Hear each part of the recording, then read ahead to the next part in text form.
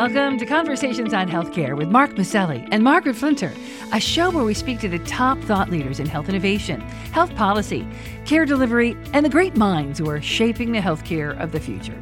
This week, Mark and Margaret speak with Dr. Leana Wen, emergency room physician, former Baltimore Health Commissioner, and medical analyst at CNN, who has been helping them cover the pandemic. Dr. Wen has a new book out, Lifelines, A Doctor's Journey in the Fight for Public Health, in which she shares her quest for improving public health to address everything from the pandemic to gun violence, opioid and other addiction issues, and health inequity. Lori Robertson checks in. The managing editor of factcheck.org looks at misstatements spoken about health policy in the public domain, separating the fake from the facts. And we end with a bright idea that's improving health and well-being in everyday lives. If you have comments, please email us at chcradio@chc1.com or find us on Facebook, Twitter, or wherever you listen to podcasts. And you can also hear us by asking Alexa to play the program. Now, stay tuned for our interview with Dr. Leana Wen here on Conversations on Healthcare. We're speaking today with Dr. Leana Wen, emergency physician and professor of health policy and management at George Washington University's School of Public Health. She's a senior fellow at the Brookings Institution and previously served as Baltimore's health commissioner. Dr. Wen is a medical analyst for CNN, and she's a contributing columnist to the Washington Post. She is the author of many papers and several books, including her most recent, Lifelines, A Doctor's Journey in the Fight for Public Health. Dr. Wen, we welcome you back to Conversations on Healthcare today. Thank you very much. It's great to be back. Thank you for the work that you both have been doing during the pandemic. You know, there were so many powerful quotes in the book, but the one that really grabbed me was, public health saved your life. You just don't know it. And if the COVID-19 pandemic did anything, it made the general public far more aware of the public health and how integral it is to staying healthy and even alive. I wonder if you could just talk to our listeners about public health awareness. The pandemic has brought us through some of its successes and also some of the epic failures as this public health crisis unfolded. Well, I believe I heard the quote, public health saved your life today, you just don't know it, from Dr. Karen DeSalvo, the former Assistant Secretary of Health at HHS. And it just really stuck with me because in a way that encapsulates all the problems that we have with getting people to pay attention to public health. By definition, public health is invisible. We have succeeded when we prevented something from happening. And so you don't see it. There is no face of public health. But as a result of being invisible, it often becomes the first item on the chopping block when it comes to budget time. And so we have seen that local public health, for example, local and state public health have lost something like 30% of their workforce in the last 20 years. It is not something that is reimbursed, right? When we talk to our patients, addressing the social determinants of health is not something that is reimbursed in the same way that a cardiac stent is going to be. And so it remains a major challenge well before the pandemic. I mean, the pandemic did not create the problems of health disparities. It didn't create the problems of underinvestment in public health. But I think, to your point, that the pandemic has really brought to light what happens when we do not invest in public health. And I hope that hopefully coming out of this, there's going to be renewed attention and impetus to addressing these issues. Well, Dr. Wen, you don't mince words when talking about the pandemic. And even though we're beginning to have a little bit of perspective maybe on being able to look back and understand some of what went wrong, many things were done wrong, and it led to an enormous loss of life in this country. When you look back, outline what you see as some of the biggest missteps that we made. What are the opportunities we might be missing now to continue to turn things in a direction that leads to less loss of life going forward? In terms of the lessons learned, I think there are at least 3 key lessons. The first is the importance of having a national coordinated strategy. It did not make sense that in the beginning that states had to figure out how to procure their own PPE, their own testing. It did not make sense that there were states right next to one another that had very different protocols when it came to the types of masking procedures, as an example, that were there. We are not an island. Public health doesn't work in isolation. Second thing that we've learned is the importance of communication. That when there are elected leaders who differ from the words of their public health officials, that leads to confusion and it leads to erosion of public trust. And so when that trust is eroded, when the public is really confused about who to believe, it's really difficult to get that back. And also, public health requires getting people to do things that they otherwise don't want to do. It's hard to get people to quarantine if exposed or wear a mask when we don't have a mask wearing culture. And so having that lack of trust was a substantial issue. The third thing that the pandemic has shown us is about the rampant disparities that we see. Again, COVID did not create disparities, but we've also seen that unless we're intentional about addressing disparities, that they're going to perpetuate. And those who are privileged are going to have more resources. Those who are under-resourced are going to get fewer. Now, coming out of this, I think there's an opportunity to address all of these aspects. And in some ways, the Biden administration has already done a lot of work. They've certainly done a lot of work to bolster the federal health infrastructure to get vaccines out, as we've talked about. They've really committed to health equity, which I commend them for. I never thought that we would see an administration that embeds health equity in every aspect of their work. But I think there's still a lot more to be done when it comes to rebuilding that public trust. And actually, if there's one criticism that I would have of the Biden administration, it's maybe not recognizing that public health is not just about the science. You could have one set of data, but 5 different interpretations of it. Public health is also about values. And I actually thought it was a major problem when the CDC came out with their guidance that essentially led to the lifting of all indoor mask mandates.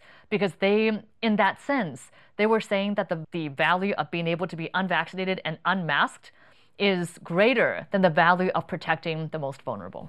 You know, you become a very familiar face of the pandemic as a medical analyst at CNN. And one thing you talk about in your book was the need for this honest, clear communication about the public health crisis.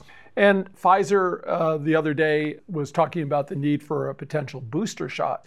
It becomes very confusing in public's mind, particularly some of the more elderly and vulnerable populations who were early on in December getting this. Just wondering if you could shed some light on the need for a booster shot. So share with us your thoughts about knowing whether or not the population will need to start queuing up for a booster shot.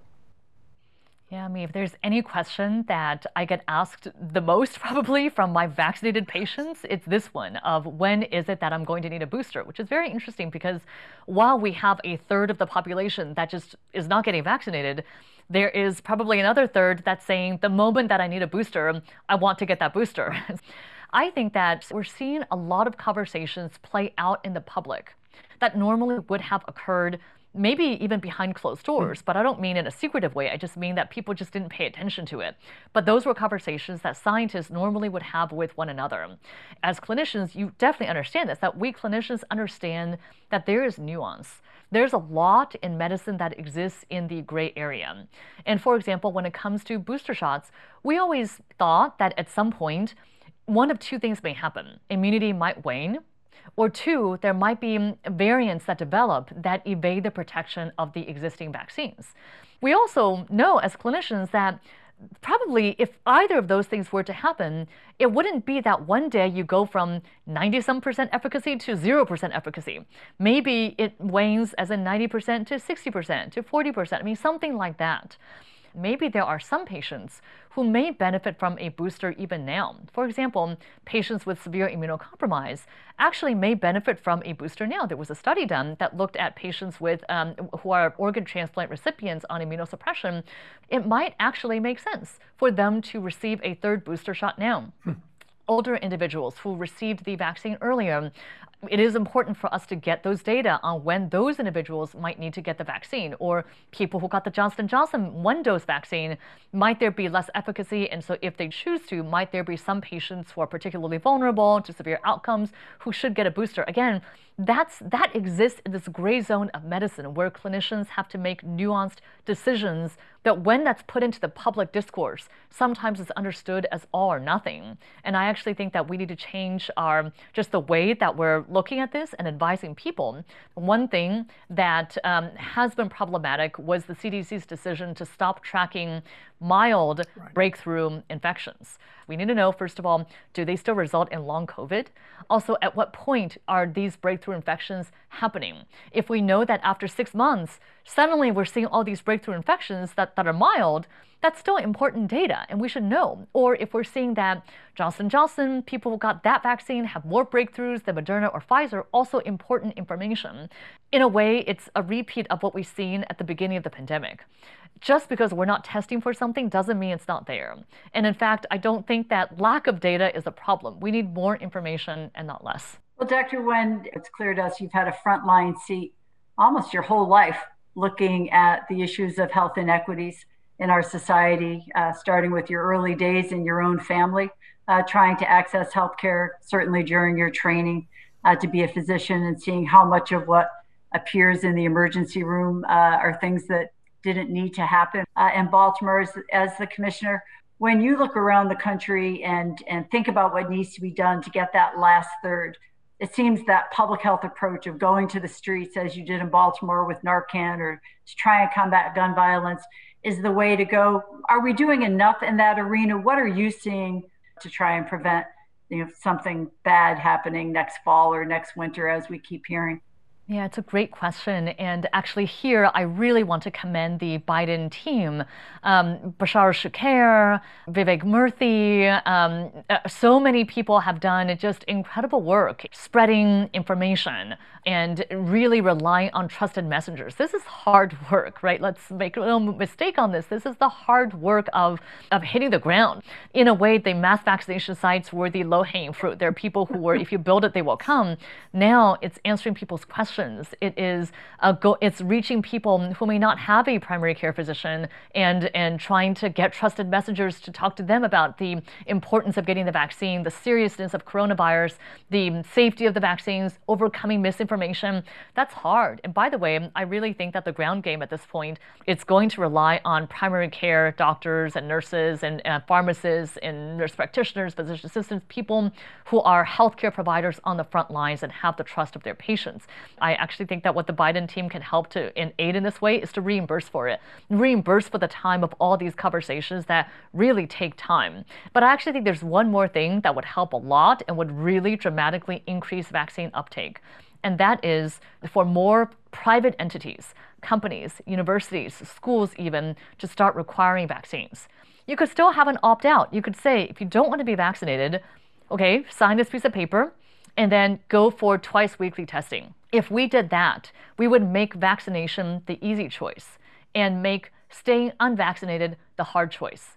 Right now, we have it backwards. Right now, it's just as easy to be unvaccinated. And so people who are on the fence are staying unvaccinated. We have to switch that around. And I think that would make a big difference. We couldn't agree with you more. We've done that. Certainly, we're a healthcare organization, but we've done it with all of our vendors as well. We think it's important for everyone to be vaccinated, and I think the institutional players will make a big difference. We're speaking today with Dr. Lina Nguyen, emergency physician, CNN medical analyst, and author of Lifelines, A Doctor's Journey in the Fight for Public Health. Dr. Nguyen, in your book, you describe public health as a discipline that straddles the worlds of science, policy, medicine, and advocacy.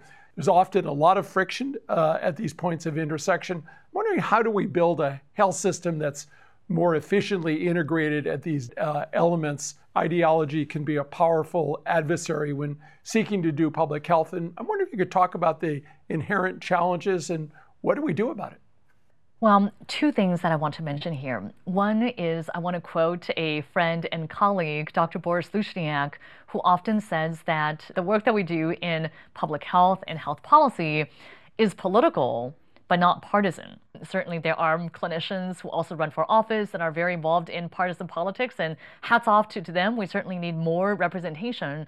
So this is not a criticism, but rather to say that my own philosophy aligns with what Boris says, which is that there's a way to be political, understanding of politics and policies, understanding that public health also, you need to navigate the political system, you have to navigate public policies, but that you don't need to be partisan. And certainly I'm very careful to stay away from being labeled a member of any political party. I just don't think that it helps with our work, which actually is about striving for common ground, or as the late Congressman Elijah Cummings would say, this is about not just striving for common ground, but higher ground. I think you don't get there by digging into your entrenched ideology, but rather looking for common ground that everyone can start from. And then there's another element that public health is by definition also very local. And actually on the local level, there isn't a lot of partisanship. I mean, whether you are getting your house remediated for lead or getting your restaurant inspected for food poisoning, that's not a partisan issue. And I think the more that we can really focus in public health about delivering services to people, delivering value to people in their lives and making a difference to their everyday lives, the more that we can actually focus on getting the work done and not be caught up in ideological battles. Well, Dr. Wenner, that makes me think about inspiration. And you've noted some mentors who have inspired you in your career and your life. And at least some of them are people well known to us as well, the late Dr. Jack Geiger and the late Dr. Fitzhugh Mullum, who just inspired people to do things they never thought were possible. And you talk about patient advocate Regina Holiday, whose painted jackets have become a walking gallery of stories of inspiration from patient activists. How have these people inspired you, and how do we weave that kind of, inspiration and hopefulness into our narratives and our fights for improving health and public health as we train the next generation of people that are going to carry on this public health work? Well, I think in threes, and so I'm going to give you three things that came to mind as you were naming some of these people who were very influential in my life and in yours. Because I came from a humble start. My parents and I were immigrants. We came to the U.S. with less than $40 to our name, as I was writing about in Lifelines. I didn't know that I could become a doctor. I had this dream and was really terrified of even sharing this dream with anyone because I thought, who was going to believe me that I could do this? And I was very fortunate to have mentors who believed in me when I didn't believe in myself. And so I think that all of us recognizing that we are an inspiration to someone, we may not know who that someone is, but there's someone out there who is looking up to us and is depending on us, and what we say will have a big impact on the course of their lives, I think is one thing that really stays with me. The second thing is Congressman Elijah Cummings, the late congressman from Baltimore, used to talk about pain, passion, and purpose. That it's the pain that is the guide for our passion that then becomes our purpose. And whatever bad events that may have occurred in our lives that were extremely painful and challenging as a country, as a world, that there's a way for us to move forward and channel that pain into our passion that is our purpose. And I say the third thing that I learned from my mentors, and I hope is an inspiration moving forward, is to not wait. That there are so many things that sometimes in public health, you can be caught in this paralysis of sorts because public health is about everything. And so where do you even begin? But just as we as clinicians, if a patient came to us and had many medical issues, it's never an option to say, well, let somebody else deal with it. It's not an option. We always have to start somewhere. And so don't wait, take action now, I think is something else that I've taken away from all these really inspiring advocates in my life.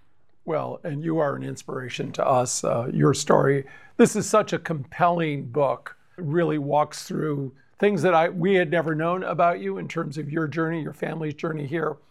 And I think what's so powerful about it is you were able to translate that experience into action.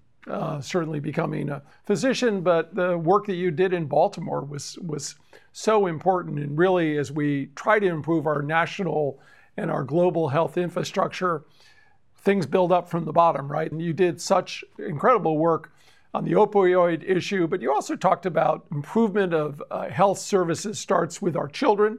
And you talked about school-based health centers, which are near and dear to our heart. I forget how many you ended up setting up, 120 or more. Talk about why that model is so powerful and so important at this moment in this crisis, as we're starting to see young people experiencing behavioral health issues in significant numbers. And we need these building blocks put in place locally for the national health system. And then certainly you've been addressing the international role that America needs to play. Yeah, so when I was the health commissioner in Baltimore, we had health suites in all of our 180 or so public schools and school-based centers in, I believe, 13 of our schools that had a comprehensive model. And actually, I was hoping that we could expand it even more, as in, I thought the school-based health center could be the primary care medical home, not only for the child, but ideally for the family. I mean, how amazing of a model would that be?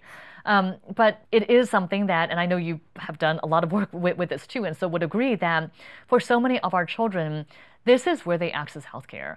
I work and I live now in Baltimore. I don't work and live in Bethesda, right? I mean, it's just a very different environment of maybe in other places, there is more privilege and more opportunity.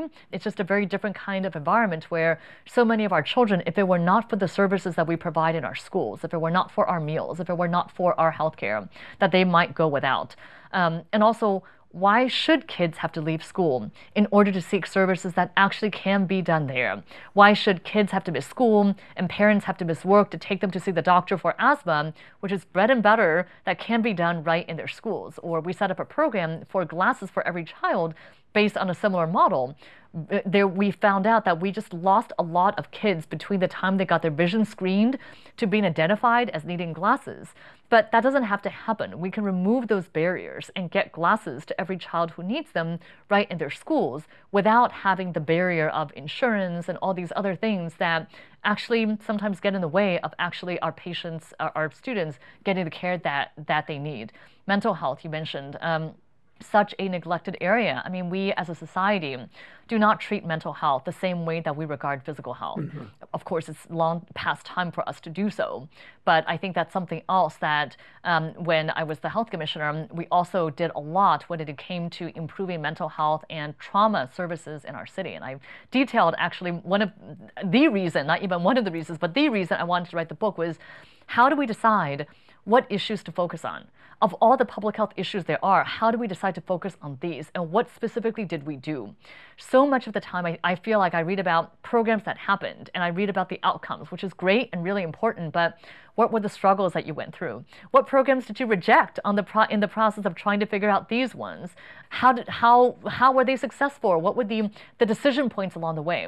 And so I hope that explaining why we chose to focus on schools and mental health, for example, would also be important parts of the conversation. Well, you've certainly spoken to the dilemmas of healthcare leaders everywhere, and thank you for that. We've been speaking today with Dr. Leana Wen, medical analyst for CNN and author of Lifelines, A Doctor's Journey in the Fight for Public Health. You can learn more about her work by going to leanawen.com or follow her on Twitter at Dr. Leana Wen. Dr. Wen, we thank you for your quest to improve public health in this country, for providing a clear voice to the public throughout this entire pandemic, and for joining us again on Conversations on Healthcare. Thank you very much. It's a pleasure to join you, and I want to thank you and everyone watching and listening for the incredible work that you have done over the last year and a half and just in general. So thank you. At Conversations on Healthcare, we want our audience to be truly in the know when it comes to the facts about healthcare reform and policy. Lori Robertson is an award-winning journalist and managing editor of FactCheck.org, a nonpartisan, nonprofit consumer advocate for voters that aim to reduce the level of deception in U.S. politics. Lori, what have you got for us this week? Falsehoods about the COVID-19 vaccines have been widely disseminated on social media. Two recent claims concerned the airline industry.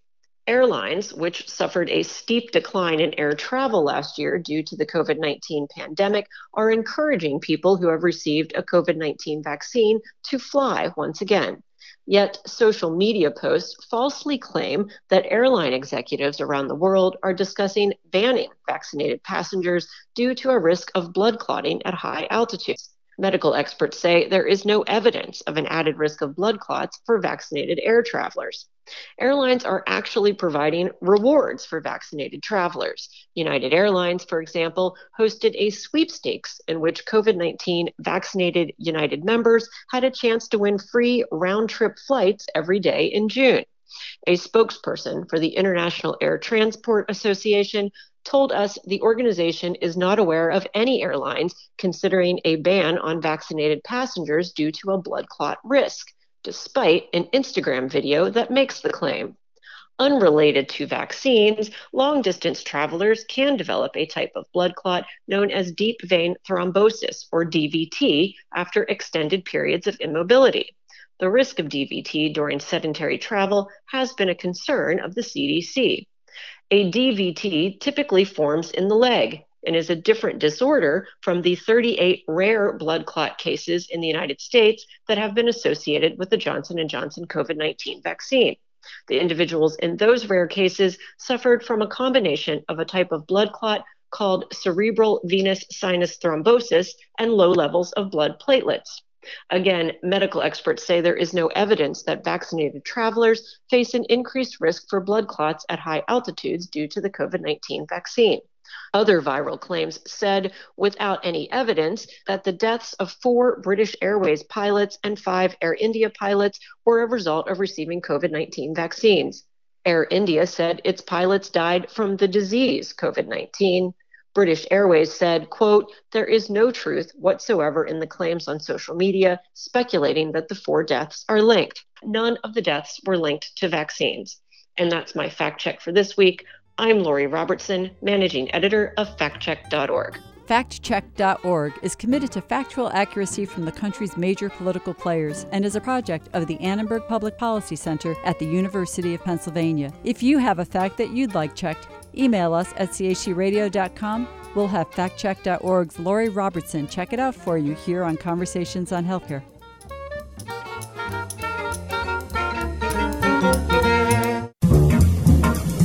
Each week, Conversations highlights a bright idea about how to make wellness a part of our communities and everyday lives. If music soothes the savage beast, the question they want to answer at the Sync Project is, how exactly? There are lots of anecdotal studies supporting music's ability to trigger memory or boost endurance or focus, but virtually nothing is known about how music truly impacts our physiological and neurological state.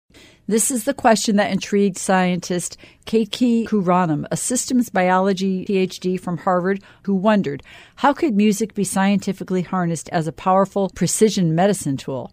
They formed the Sync Project with a cross-section of neuroscientists, biologists, audio engineers, even some rock stars like Peter Gabriel, and started by using artificial intelligence systems to analyze existing playlists that purport to promote relaxation, induce sleep, enhance focus, or athletic performance. And once we have this set of songs that our machine learning algorithms predict to be effective for a specific activity, we can then run studies using these devices like your heart rate monitors, your smart watches, your activity trackers, and actually look at how effective indeed is that song for that purpose. Kuranam and her colleagues note that most of us self-medicate with music already, so why not harness this ubiquitous tool that's available to all of us and develop strategies and systems that might replace pharmacological interventions with musical ones? So we're literally walking around with 40 million songs in our pocket every single day. So we saw great opportunity on really being able to understand how music was affecting how different types of music affect both our psychological health as well as our physiology. Kuranam and her team see vast potential for reducing reliance on drugs by crafting personalized music interventions in the management of a variety of complex conditions, such as pain management, PTSD, even Parkinson's disease. In Parkinson's disease, patients have trouble coordinating movement. So by playing them the right kind of music, it can be an external auditory support they have that's going to help them walk more smoothly. The Sync Project, combining computer technology and neuroscience, physiology, and musicology to harness the healing powers inherent in music to help manage a variety of human ills. Now that is a bright idea. You've been listening to Conversations on Healthcare. I'm Mark Maselli. And I'm Margaret Flinter. Peace and health. Conversations on Healthcare is recorded at WESU at Wesleyan University, streaming live at chcradio.com, iTunes, or wherever you listen to podcasts. If you have comments, please email us at chcradio@chc1.com or find us on Facebook or Twitter. We love hearing from you. The show is brought to you by the Community Health Center.